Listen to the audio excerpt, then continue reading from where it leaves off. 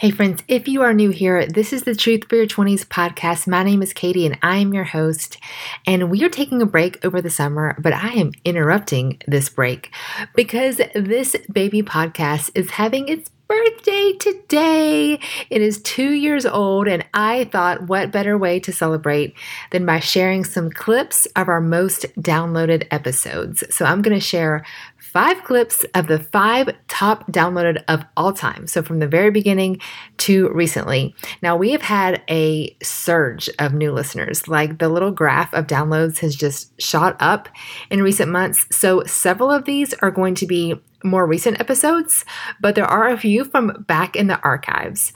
So if you hear something you want to know more, I'm going to do the episode number so you can go back and get some more. But either way, I'm so excited you're here and I cannot wait to share these clips with you.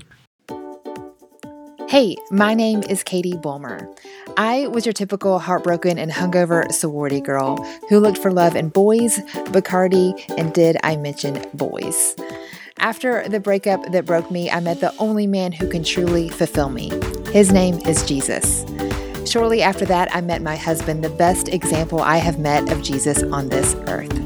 Today, I have never been more sure I am right where I'm supposed to be, on a mission to help today's young women find their life calling, stop dating dirtbags, and basically just be who I needed when I was younger. I've been called a big sis, an adopted mom, or my favorite title, a cool aunt. But however you think of me, get ready to be challenged and encouraged. This is the Truth for Your 20s podcast. Okay, our 5th most downloaded episode of all time is episode 47, and this is my interview with Dr. Joe Malone. If you follow around here, I've actually done several projects with Dr. Joe. Super brilliant guy. Used to have weekly calls with him, learned a ton. One fun fact I learned from him actually led to a viral video. So he's going to unpack all of that and more on this episode. Here we go, how men and women bond differently through sex. For 5 years, I taught all college women classes. And then from that, the sorority women I had in my classes asked me to start coming to their sororities and speaking. And in the midst of it, in the midst of talking to them, I realized hookup culture on the college campus. I mean, in some of these interviews and some of these, focus groups, that was the topic of conversation, how they were being wrecked, basically emotionally, and heartbreak after heartbreak after heartbreak. And that was one of the biggest outcomes of the class. So that made me realize eventually, and kind of right in the middle of my PhD work, that it wasn't so much their traditional health and wellness I needed to be worried about. The biggest challenge for them was their sexual health and wellness. How does sex affect women differently than it does men? Well, okay, again, excellent question. This is really at the heart of what I hope young women can start to really understand. Sex with young women, there's neurochemicals, the biochemicals, dopamine, estrogen, and basically for women, oxytocin. And oxytocin is the bonding chemical. Probably most of you young ladies have heard of it before. Well, it is, all those are really hypercharged by having a sexual encounter with a guy, especially intercourse. A young woman that has intercourse with a young man will have a strong tendency to bond with that young man, whether they're calling it a hookup, whatever they're calling it. On the other hand, young men who have intercourse with a young woman, basically the bonding chemical for young men is vasopressin. And it's a bit different than oxytocin. It's similar, but it's a bit different in a crucial way. Because if they have sex, and especially if he has an orgasm, which happens most of the time, this vasopressin buildup, which is the bonding chemical for the guys, it just drops like a rock. The way the vasopressin builds up, again, this is the male bonding chemical, and this has only been discovered in the last maybe 5-7 years. So this is really the news I want to get out there to the girls. Vasopressin, if this male is held off, because this will work from any male from puberty up. If sex is denied them, and they feel this attraction to this girl, that vasopressin just keeps building up in their system. Old school calling culture, old school romance culture, or dating culture, like we used to call it. If it's that kind of situation, the vasopressin will continue to build up. And that's important because in his brain, literally vasopressin receptors are being created. So they aren't there to begin with. But if this attraction goes on, if there's this romance, kind of like you see in a romance movie type of a situation where sex is not taken part in, the romance creates the vasopressin in his brain. The vasopressin creates the receptors for it in his brain. Eventually, he is bonded to her. She becomes his woman, so to speak. He becomes hopefully his fiance. She becomes hopefully his wife. That's the way it's supposed to work, and that's the way it's worked in the past. But with girls and women being pushed towards this hookup culture and being told that they naturally want to go have sex like the guys do, that there are no biological sex differences. It's all just what society tells us. It's just socially constructed. They're being pushed into this unnatural situation where there's all these depression and cutting and women, having all these downer situations after these hookups, especially where intercourse is taking place, where they've bonded and when the guy hasn't. There are species that are designed, and I believe by God, but this is all scientific. So I did this research all scientifically outside of my Christian belief system. But there are species designed by God to be promiscuous.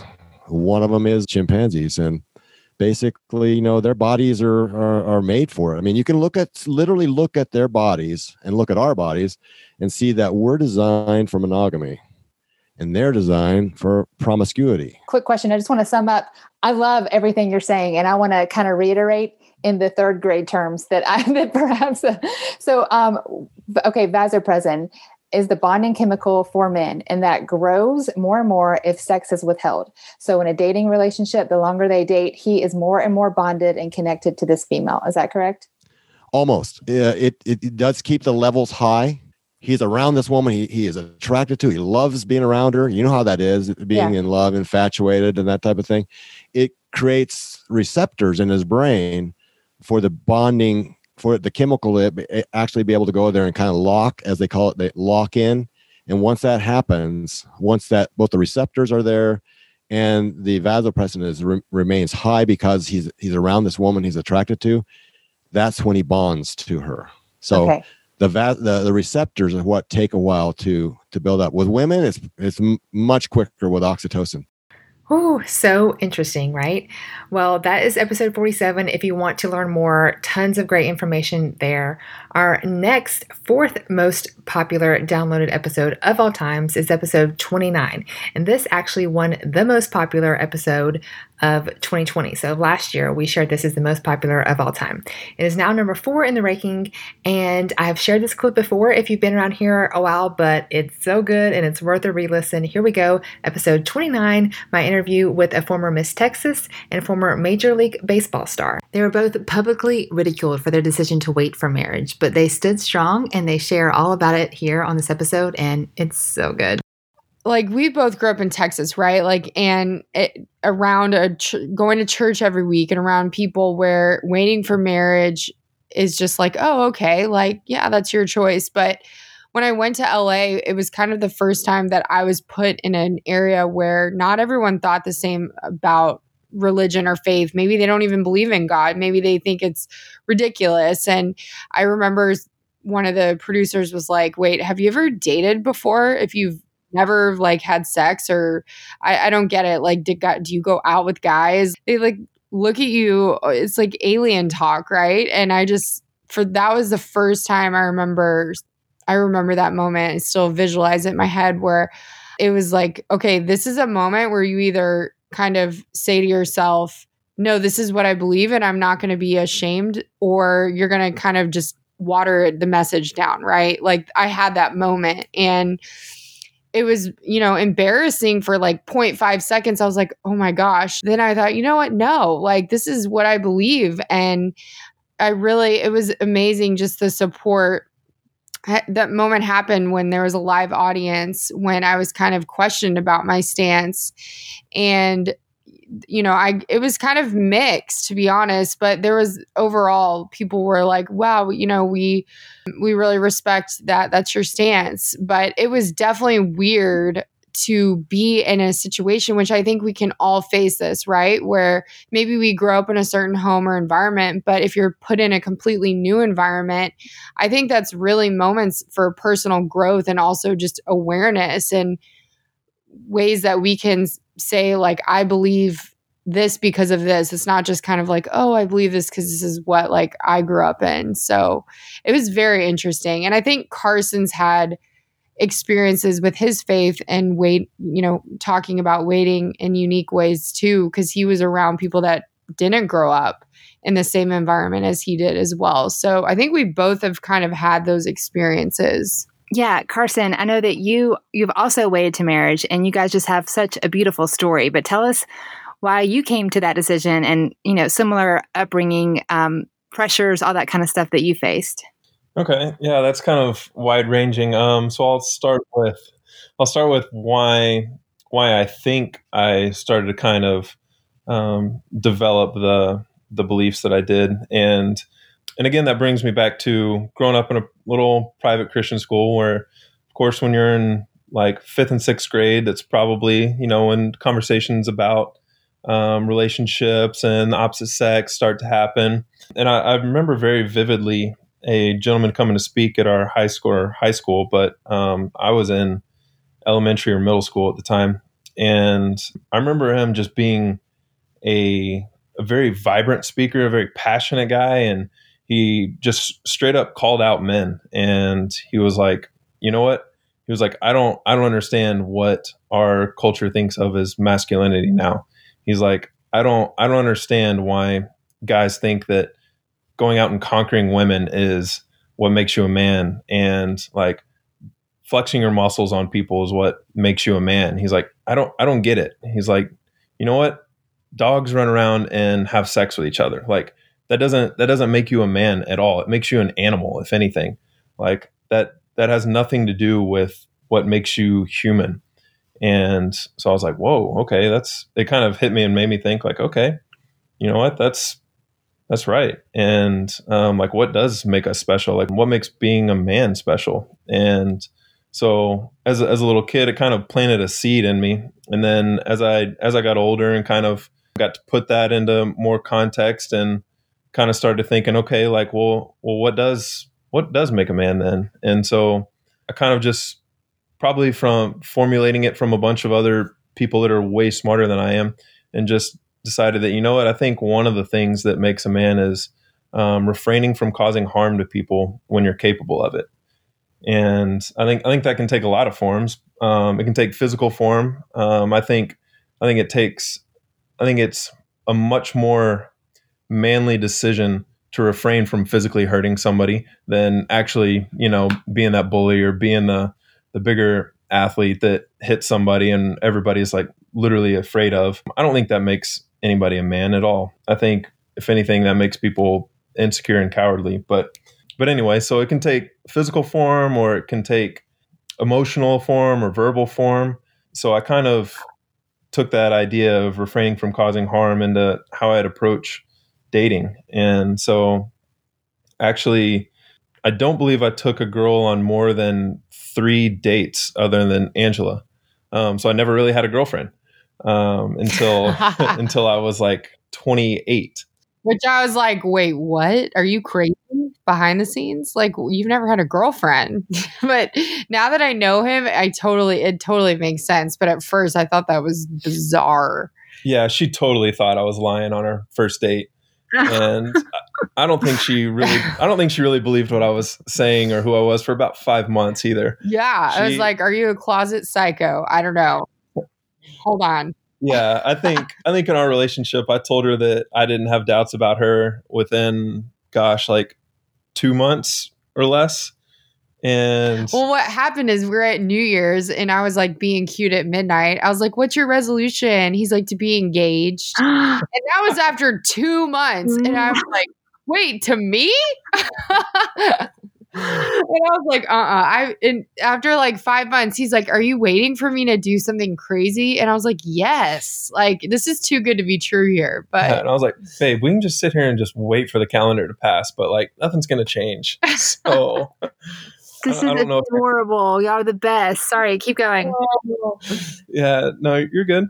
And so I guess I'll fast forward to getting into the professional baseball world, and obviously that's kind of when I was kind of released into the wild, and I guess you could say from going from a tiny little private Christian school to going to a situation where you're around a bunch of ego-driven young guys that have been successful to this point in their life, and a lot of them were just given a ton of money, and so you do have kind of this like perfect concoction of just terrible egotistic behavior that's kind of unruly. And so that was kind of a wake-up call, I guess, being exposed to all that. And I think I was just fortunate enough to have a very strong background in my faith and kind of understand what I wanted long term. And so, yes, it was getting exposed to it for the first time, but it really wasn't anything that was going to change my opinions. And it actually kind of helped me develop, I guess, a reason for why I wanted to wait for marriage other than just biblical reasons. Because when you're in an environment like that, when guys are very arrogant and from all over the world and think that they're the answer to everything, nobody, if you present them an argument that's biblically based, nobody cares. It's automatically like shut off. They don't listen to it at all. But when you explain to them that, okay, yes, I came from a broken home. My parents were divorced in middle school, and I wanted to do everything that I possibly could to experience everything with one woman. And whether that's different aspects of dating, physical aspects, emotional commitments, those types of things. When I told them that I wanted to fully commit as much as I could to one person and wanted to have as strong a marriage as possible. And then they're like, okay, I kind of get that. I respect that. They go from, dude, you're weird to, okay, no, I respect that. So it actually kind of made me formulate, I guess, better understanding of why I believed what I did and other angles of communicating it to people. So it was actually probably helpful. And then I think another part of your question was like, were you ever ridiculed, whatever? I think one interesting story, this is probably something that not many people know, but when you go from the minor leagues and get called up to the big leagues, on your first road trip, when you go from the airport to the hotel, you're on the team bus. And it's a tradition that basically you go through a rookie initiation. And the veterans call you up to the front of the bus, they give you the mic, and then either one, two, or a few of the veterans just drill you with questions, and you have to answer embarrassing questions up at the front of the bus. You have to sing songs and tell jokes. This is like initiation to a fraternity. Yeah, it's like exactly. I mean, it's not tough, but they just try to make it fun, and it's never really harmful to anybody. Anyway, of course, one of the first couple questions is, all right, tell us about your first experience having sex. Oh my And I was like, well, y'all are going to hate me for this. Said what you want to hear, but I decided to wait for marriage. And they're like, okay. Like, how long you been married? And I was like, I'm single. And they're like, what? Hold on. He said the whole bus went nuts. And so the guy asking the questions goes, hold on. So you're telling me you're a virgin? And I was like, yeah. And everybody just stood up, and everybody had drinks, and everybody stood up and just started screaming, F you, F that, and started throwing stuff at me, anything that they had, like food or drinks, whatever. It was literally like the movie where you see somebody on stage at a nightclub and they're doing some kind of comedy routine and everybody boos them and throws drinks at them. It was literally like that on a bus. And so I had just gotten called up to join this team, and that was kind of my first experience speaking in front of the team. But I don't know. It was expected. It wasn't a big deal, and it didn't hurt in any way. It was kind of like, okay, whatever. Everybody knows now, and this is cool. It's over with. But what was cool was when I was walking all the way back to the back of the bus where the young guys have to sit. I sat down, and one guy that was seated like one seat back from me, he was like, "Hey, man," he was like, "I had to do the same thing like 2 years ago." He was like, "I waited," and he told me his story, and it was really cool. Like, nobody really stands up to say that out loud, but when I went back and sat down, he was like, "Okay, you know what? I did the same thing." And then the next day when we're stretching before practice, one of the veterans there was a really well-respected guy on the team came up to me, and he was like, "Hey, man," he's like, "I'm proud of you. I did the same thing." Wow.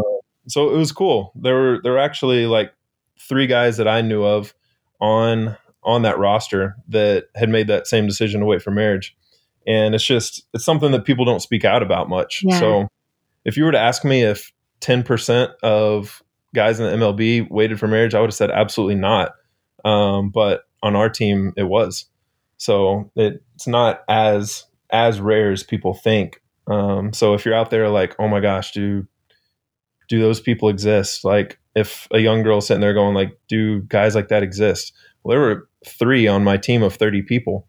So it's not that uncommon as we might think.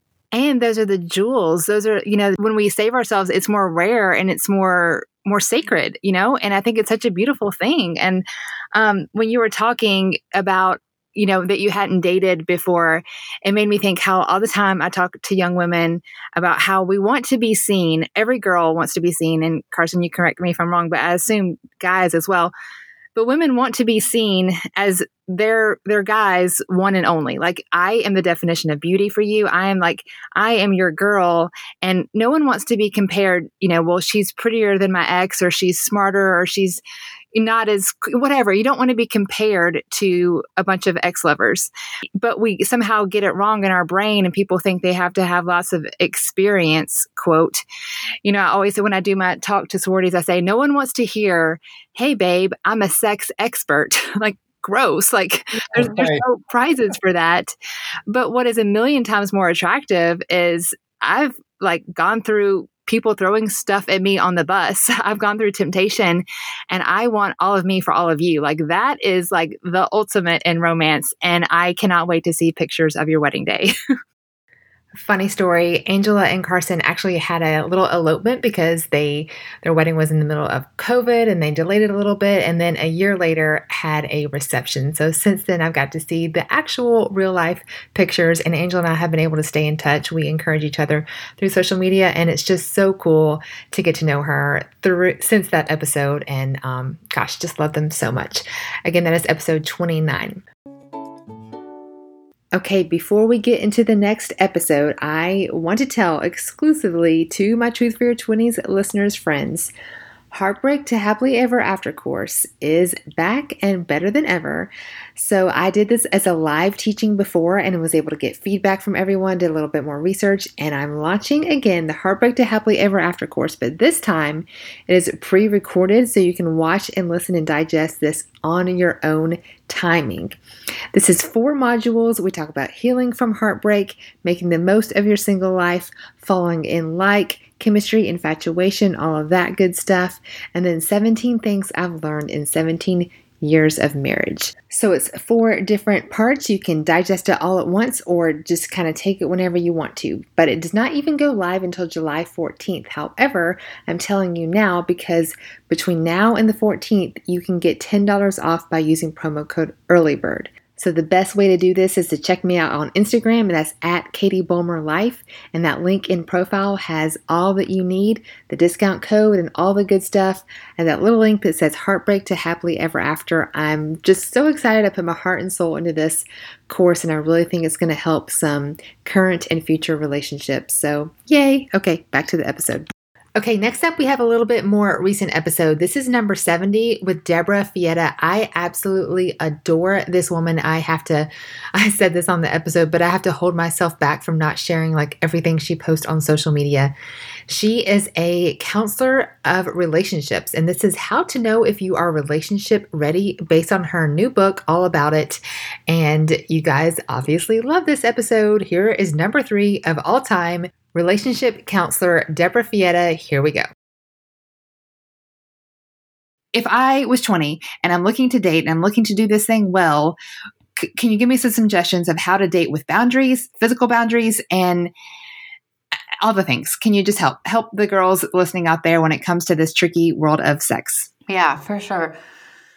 It is extremely tricky because these days people expect it to be the norm. Like there's this like underlying expectation that culture has kind of set us up that sex is part of the equation of a relationship. And here's the thing, sex is powerful.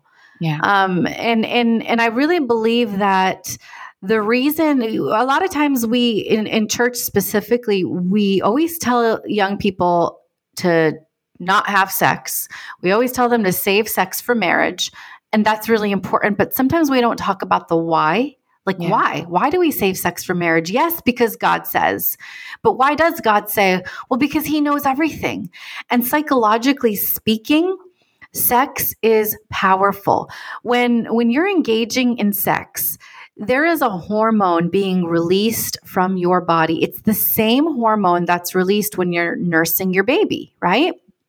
It's called oxytocin, and it's released in your bloodstream, and it sends these feel-good chemicals to your brain that kind of give you a high and give you this connection with the person that you're with. So when a mother is nursing her baby, oxytocin is released, and she feels this bond. It's called the bonding chemical. It's released to your brain. It makes you feel a connection towards this person.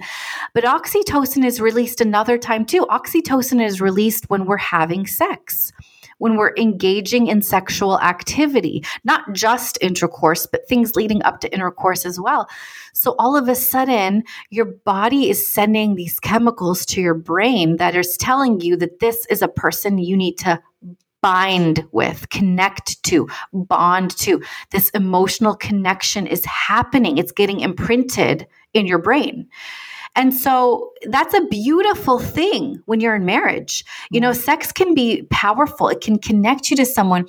Sex can even bring healing to broken things. Like one of my favorite analogies that I read in a book, and I forget the name. I cite it in True Love Dates, and I talk about this analogy. It's called the steam pipe analogy. But basically, it's the idea that, you know, if you have a steam pipe and there's pressure passing back and forth through this steam pipe, well, if there's a crack in the steam pipe, it's going to release some of that pressure, and you're going to see, oh, look, there's some pressure getting released. There's some steam coming. There must be a crack in the pipe. And so you'll get the pipe fixed. So sex is sort of like that. If you think of your relationship as that pipe, there's tension building up in a relationship because two people who are getting to know each other in dating, there's going to be tension, right? There's going to be conflict, arguments, tension, whatever.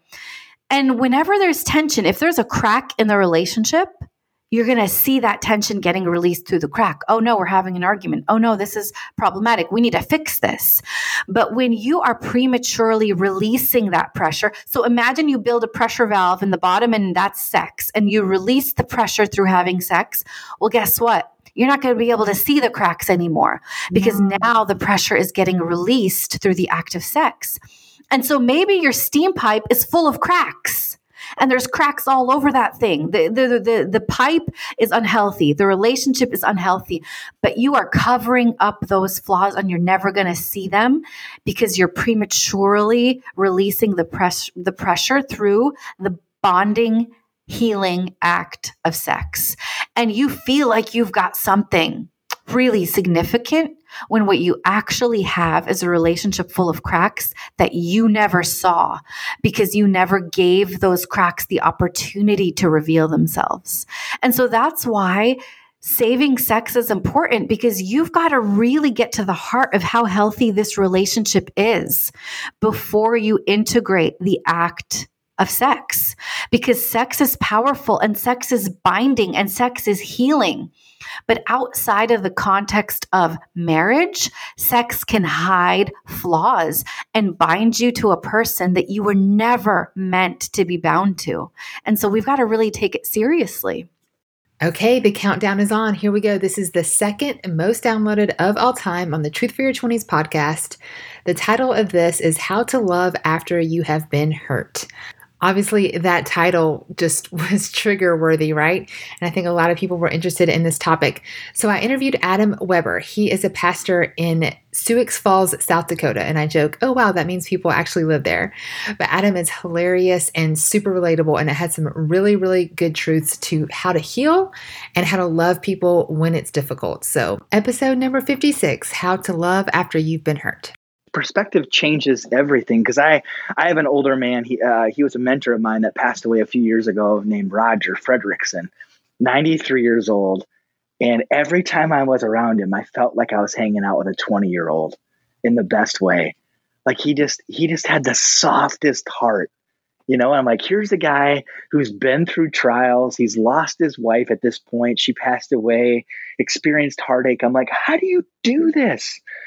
And I think it's really a perspective thing. You know, if I was to ask anybody listening right now, who are the 5 people that have hurt you, wronged you, you feel just like you've been overlooked or walked on, I'm guessing we could list those names. You know, it's the names of the people that we've cursed out in our car when it's just been ourselves, when, you know, we see them on Facebook and we're like, gosh, I just kind of wish they'd fail.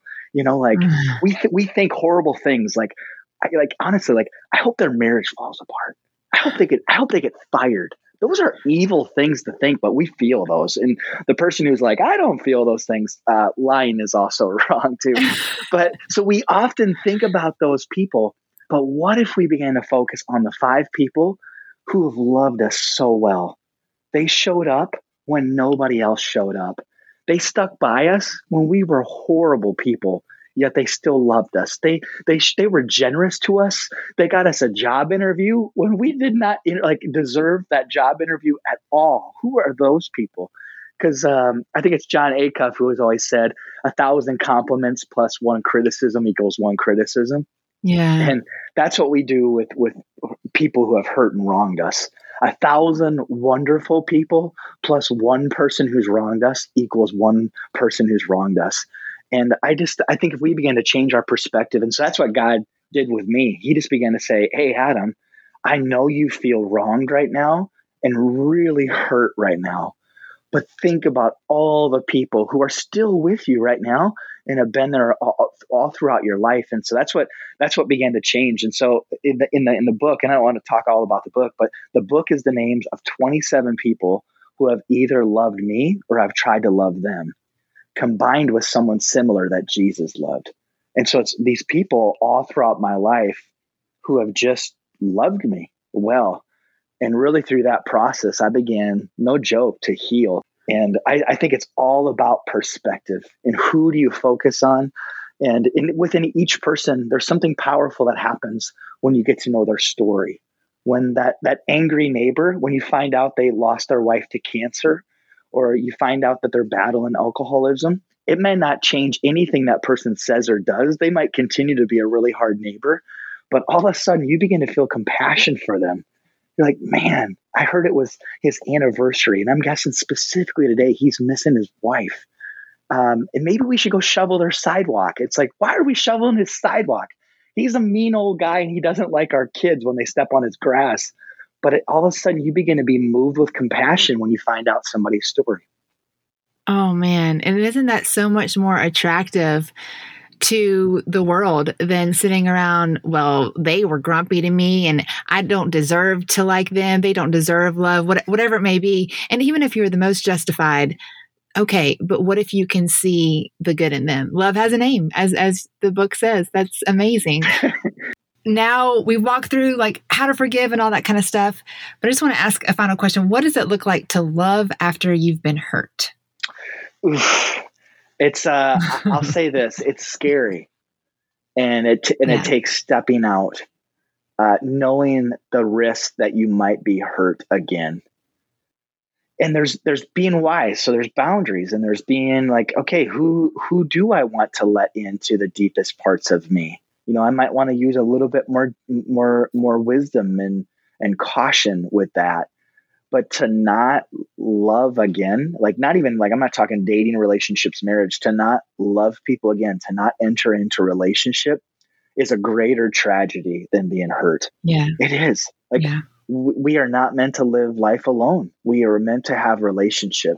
And so I think for that person who's been hurt, and again, I felt 3 years ago, I really had this fork in the road moment of like, Adam, you can either become this jaded old person that you've never wanted to be, or you never thought you were, or you can allow me to heal you and bring you into this new, more wonderful season of life. And I did not want to become that angry person. And so for me, it's going to take stepping out just little by little and dealing with your brokenness, dealing with your hurt in a wise way, whether it's counseling, bringing it to God, talking with friends, whatever.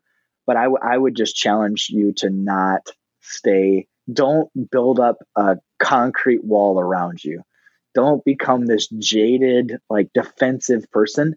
And that just takes one day at a time of, I'm going to love somebody. And I think going into it, if you have the assumption, I have no expectations of them, I don't expect them to kiss my butt, to give me something, to be perfect. Like, I think just to go into it, like, nope, I'm just going to love people out of God's love, not my own. And that's my part. Every single day, God help me to go out of my way to find one person that I can love today. That would be my challenge to someone who's been hurt. And just one day at a time, and just see God work in that, and see God heal you through that, knowing that, hey, there's going to be someone who takes this the wrong way, or someone who's upset with me, or somebody who reminds me of my past. But I'm not living out of that. That's not my focus. I'm moving forward because I don't want to become this other person. Yes, and the lighter load. I'm picturing someone skipping on a sidewalk versus someone carrying a 20,000-pound backpack of anger and unforgiveness. Like, oh my gosh, I want to be skipping. Yes. I'd rather be skipping. Yes, and not even carrying a backpack, but like carrying a backpack while walking through like deep mud. Yes, right. Like, in the rain. Yeah, in the rain with a strong South Dakota wind behind it. I'm like, that seems like a miserable existence. And we don't want to go that route. That's not the life we want to live. Yeah. I want to skip in the sunshine. All right, here we are, the moment you've all been waiting for, the most downloaded episode since the Truth for Your 20s podcast has been alive, and it is Hollywood Marketing, Sex, and You. This was a solo episode I did. Based on my marketing background, I feel like I have a little bit of a unique perspective on how media and marketing plays with romance and the way we see dating. And I have a lot to say about it, and I'm glad that you liked it. Our number one episode, it was number 55, and we called it Hollywood Marketing, Sex, and You. I remember seeing a commercial, a simple commercial, I wasn't even watching the show, where a guy sits up in the bed, props his head on his hands, and he looks at the girl beside him. It's obviously like this morning after scene, and he says, "What's your name again?" And the audience laughs. So in that 10-second clip, I am taught casual sex is normal, casual sex is laughable, it's not a big deal. But I'm taking a step back, looking at this, thinking, were they really laughing? Because I know how they do these things. I used to work in commercials. It is all editing. They took a canned laughter soundtrack. Someone hit play after he said that, and it made it look like it was hilarious. No one was actually laughing, but the people that made the script made it look like it was hilarious because of editing. Think about it this way. Okay, so the people that make movies, make commercials, make sitcoms, they come up with these ideas somewhere, right? So they all get together in this boardroom, and it's like, what about this idea? And I hear that this is trending, and I know that this is a popular topic. I seriously doubt ever in the history of ever has there been someone who stood up and said, hey, I think that we should create a movie to help educate young men and women how to date healthy, how to have a mutually beneficial and respectful relationship and walk into their first years of marriage well. Like, they're not thinking that. They're not bad people, but you know what they're thinking? They're thinking money, money, money, money. I mean, they are thinking, okay, this is simple marketing 101. If they come up with something risque, like 50 Shades of Questionable Decisions, guess what? The press is going to be all over it, meaning they're going to get tons and tons of free advertising because they are pushing the envelope and they're like doing something scandalous.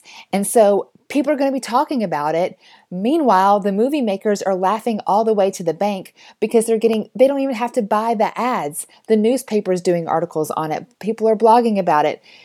Everyone's talking about it and they don't even have to do any advertising. Meanwhile, no one thought up, you know what, we're going to write this script as a good example of what a healthy relationship should look like.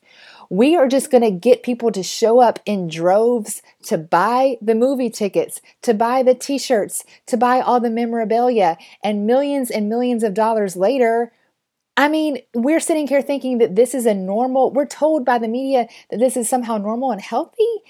And like, no one ever intended it to be. We don't need to look to the media as what a healthy relationship should look like. And this is complicated, right? Because a lot of parents are not teaching their children what a healthy relationship looks like. Perhaps they weren't modeled that. You know, I've mentioned this before, but between my husband and I, our 4 parents, like mom, dad on each side, have a total of 9 divorces. So neither of us have a great example of what a healthy marriage should look like. And I know that we're not the only ones in that boat. So where do we look? Where do we even find a healthy marriage? And it's normal to be like, oh, well, this show on TV, this movie, perhaps this is right, because we don't know. But again, I just want you to take a step back and say, movie makers, that was never their intention. That was never their intention to model what a healthy relationship looks like. Let me give you another example. Y'all, this is crazy. Okay. I'm so interested in this stuff, so I just like dive into it and learn all of the things. But in the 1970s, there was an extremely popular ad campaign. Actually, last I looked, it was still one of the top 10 most popular ad campaigns. But it was in the 1970s for a brand of coffee called Sanka Coffee, S-A-N-K. I just Googled it. You can still buy it. But essentially, it was one of the very first decaf coffee, so an alternative to caffeinated coffee. And so it was advertised as the healthier alternative. Well, Sanka Coffee was smart enough to hire Robert Young to be their celebrity endorsement. Now, many of your grandparents probably still remember this or know who Robert Young is. I had to Google all of this, but I remember learning about this because, again, it was such a popular ad campaign. It was studied, like, how was this done so well? Anyway, Robert Young played a doctor on a very popular TV show. So a lot of people knew him as a doctor. So it made sense in Sanka Coffee's brain to hire Robert Young as this well-known doctor, at least he played one on TV, to represent this healthy alternative to Sanka Coffee. You guys, this was such a freaking big deal that if you look today, a lot of times at Waffle House or IHOP or anywhere where there's a decaf and a regular coffee side by side, oftentimes the decaf has an orange label still to this day because Sanka Coffee has its orange labeling. It's kind of known for being, the orange was like its color. This was such a successful ad campaign. To this day, we associate orange with decaf coffee. Here's the point in all of this. Robert Young, the real Robert Young, only had a high school diploma. He never went to med school, yet he played a doctor on TV, put on a lab coat, put the stethoscope around his neck, and endorsed Sanka Coffee. And it was such a successful ad campaign, we're still talking about it to this day. Here's another example. Mandy Moore endorses Garnier hair color. Okay, Mandy Moore is gorgeous. She has beautiful hair. She is on the commercials for Garnier hair color. Awesome. You guys, do we really think a beautiful Hollywood actress with bazillions of dollars at her disposal, with someone who probably comes in and does her hair and makeup on the regular, an esthetician, a built-in chef who gives her healthy food, a physical trainer, all of that stuff, do we really think she gets her hair dye at Walmart? Yes, I understand. And actually, this is only true in recent years that celebrities who do endorse said products have to use it for the commercial or whatever. But on the regular, do we really think Mandy Moore is using Garnier hair color? And there's tons of examples. I mean, J-Lo endorses L'Oreal lip gloss or whatever. Like, J-Lo, you are gorgeous. But I'm just saying, think about all of the hired help she has. And she probably has plastic help and chemical peels. And I don't even know all the names of all the fancy things that the plastic surgeons are able to offer. Do we really think the secret to her beauty is a $7 tube of lip gloss? You know what I'm saying? I'm just like, and we do this all the time. I see it all the time in advertising and in marketing. And I'm not trying to say we're dumb, but clearly it's working. And my point in this podcast episode is to take a step back and think, the people who are making this commercial, the people that are making this movie, they're not bad people. They're not trying to take advantage of you. But their goal is not to help you be a better person and to change your life. Their goal is to make money. There you have it, our top 5 episodes since the Truth for Your 20s podcast began. You guys, I'm just so thankful for you. You know, podcasts don't have a comment section, right? So the only way I know what you like and what you want to hear of is, of course, the download numbers. And this sweet audience, I'm convinced we have the best audience ever. You guys take the time to reach out to me on DM, and it is so... it just means so much to me to hear that these episodes mean so much to you too. I started this podcast honestly having no idea what I'm doing, and now it is one of the favorite things that I get to do. So I'm so thankful to show up in your earbuds. I do not take this responsibility and this honor lightly. I take with great care everything we put out there. So I cannot wait to come back in August. I am behind the scenes recording some incredible episodes. Stay tuned. Thank you so much for tuning in, and I hope you got some truths for your 20s. I'm over here giving you a virtual hug because you just finished another episode of the Truth for Your 20s podcast. Would you help a sister out and take a screenshot right wherever you're listening and share it on your social? Give me a tag at Katie Vollmer Life so I can give you a big thank you. You sharing it, you leaving your reviews on iTunes is the best possible compliment you can give. Hey, let's continue to hang out. We have a private community called Truth for Your 20s over on Facebook. So just go to groups, search Truth for Your 20s, and come join the party.